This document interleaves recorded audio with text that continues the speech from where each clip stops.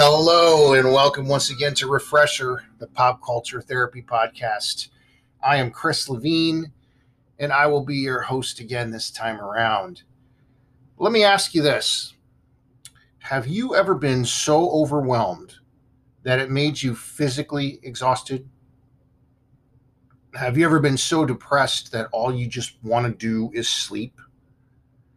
Have you ever felt so spent that even after doing something small, you feel like you need immediate recuperation time?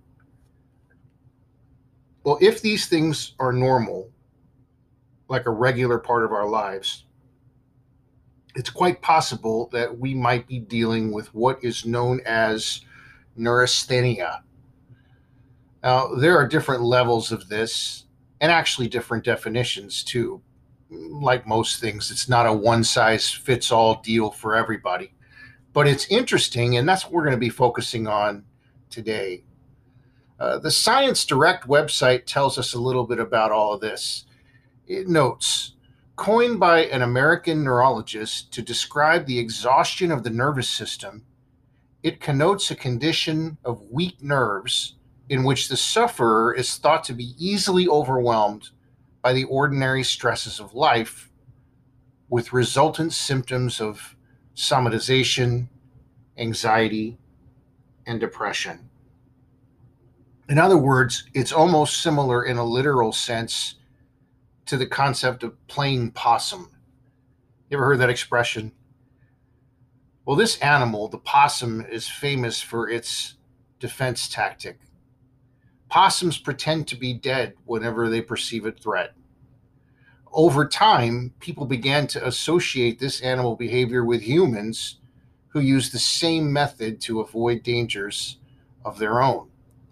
So we then, as people, we get overwhelmed, we feel threatened, we've had it, and many of us crawl under the covers, or at least want to. When we are in these places mentally, even little things often require great exertion. When we feel lifeless, it's hard to live. It's hard to have a life. The Atlantic was quoted as saying that the appeal of neurasthenia as a disease was in part the way in which it allowed patients to re-explain the world to themselves. It also states that it was thought that people in earlier societies could not have been neurasthenic because they weren't exposed to the modern things that depleted nervous energy, particularly steam power, the periodical press, the telegraph, and so on, which used people's time and energy and didn't give them room to relax. Now, obviously, this was a long time ago, but imagine this entire concept in the information age that we live in today. We are swamped and overloaded, and things just fly by us regularly.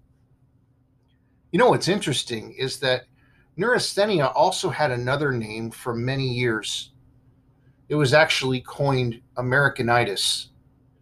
This is because back in the day, it rapidly became a household word in the United States of America. It even was viewed as a fashionable affliction that carried the air of sophistication. In fact, among its famous sufferers was Theodore Roosevelt. Well, how can we tie all this into pop culture? Well, perhaps the most famous actual person, at least that I'm aware of, that simply had too much, was done, and resorted to bed in modern history would be Brian Wilson. The 2014 film Love and Mercy did a pretty nice job of retelling this story. Here it is in a nutshell. Brian Wilson, as the principal songwriter for the Beach Boys, got so overwhelmed and became so fragile that he literally stayed in bed for the better part of 3 years. Now, there's more to it than all that. Granted, drug use didn't help the situation, nor did the intense issues that are well documented that he had with his father. It also didn't help that the more experimental he got musically, the more certain band members would push back and discourage him. Think about it from their perspective. Songs about waves, girls, and surf made them famous, made them rich, and they wanted to continue to be rich and famous. But Brian Wilson was more interested in progressing as an artist. I mean, just to see the progression up to this point, do this little experiment with me. Simply compare their very first single, Surfin', from 1961, and then immediately after, listen to Good Vibrations from 1966. The strides made creatively were almost superhuman, but it wasn't for everyone. A song like Catch a Wave from 1963 was way more likely to sell than a song called Do You Like Worms in 1967. So, do you then fight your artistic growth to please those who are unpleasable essentially anyway, or do you fight? Keeping in mind that not everybody has a fight in them. Well, by all accounts, he didn't. He was an abuse survivor and he had no fight in him. So he went to bed for 3 years. He did drugs, he ate, and he laid there. Now, this is extreme, but it is an inclination that many people that are overwhelmed have. It's a retreat. It's a big I give up scenario. But what's crazy is that you're actually tired. There's a total psychological thing going on here. I'm sure you've experienced, for example, being really sick, but forcing yourself to shower and put on fresh clothes. Yes, you're still sick, but don't you feel slightly better in a way when you do that? It's like you're giving yourself the opportunity to enter the land of the living again. And again, it does something psychologically for you on some level. It's the same thing with neurasthenia.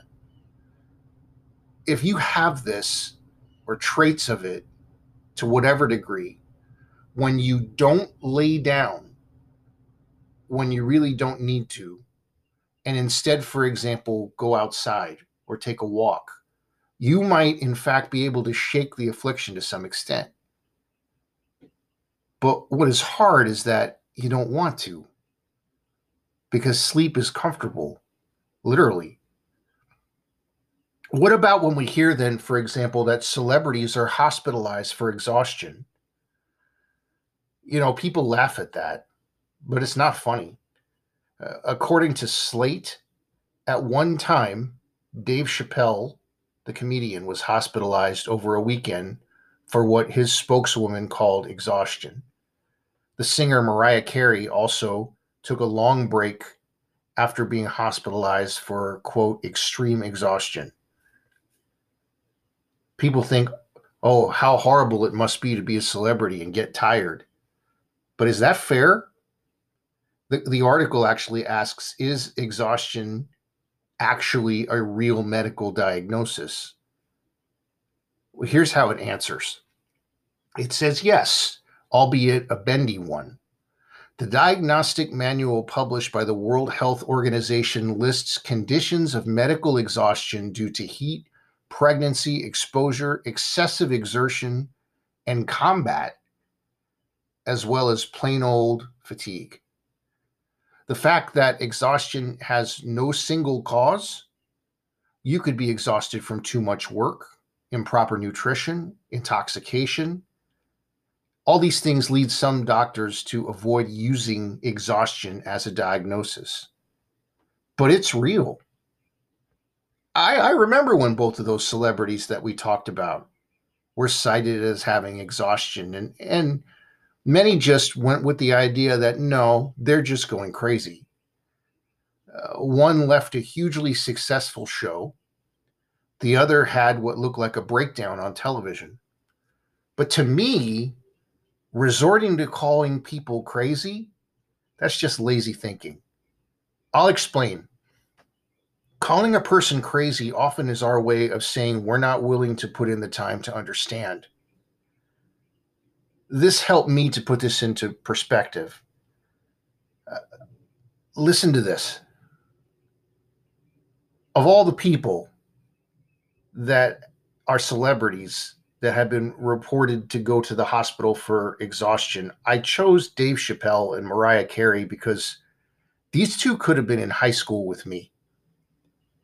We are the same age group, roughly. I imagine personally being under so much public scrutiny and pressure at the ages that we all were when they were hospitalized for exhaustion. And you know what I think? I couldn't have handled it at all. When you sign up to be a comedian or a singer, does that mean you choose to be evaluated? You choose to be picked apart, judged, revered, or to be initiated as a role model? Well, here's the real answer: yes. I don't agree with it at all, but yes. See, one can't just sing a song or tell a joke. The public and who you work for are involved. Money is involved. Influence is involved. Maybe the game playing and the scheduling and the let's try to please everyone routines just becomes unbearable. Think of it this way: in a physical fight, the fighting doesn't just hurt when someone's getting punched, they're also getting tired. You ever see that boxer that can't stand up? You see, the punches didn't just hurt, they get exhausted. Do we, though, think a prize fighter is crazy when after we see him fighting numerous rounds, he looks tired? No. But when we see celebrities that fight for their independence and sanity after a few rounds, we think, what's wrong with them? But that's not fair. And you know what some of them choose to do or need to do at that point? They go to bed. Listen, it's easy, so easy to judge people when we don't know them or where they come from or what they've been through. It takes character and understanding to dig deeper and to care if we bother. And that's how we're going to close this one out. If we get overwhelmed, the bed isn't always the answer. And that can become quite the crutch. But regrouping from time to time is an excellent thing to do. Take a moment from time to time and note your accomplishments. There's nothing selfish about that. Breathe. If you need the cover over your head from time to time, great, but just don't live there. Being busy, especially in things that help other people, will do wonders. And then you'll feel like that depression sleep is only robbing you of more opportunities to do it. Let's put it this way: dreaming while asleep is your subconscious mind trying to make sense of everything, and that's fine. But dreaming while awake and working to make those dreams a reality is much, much better.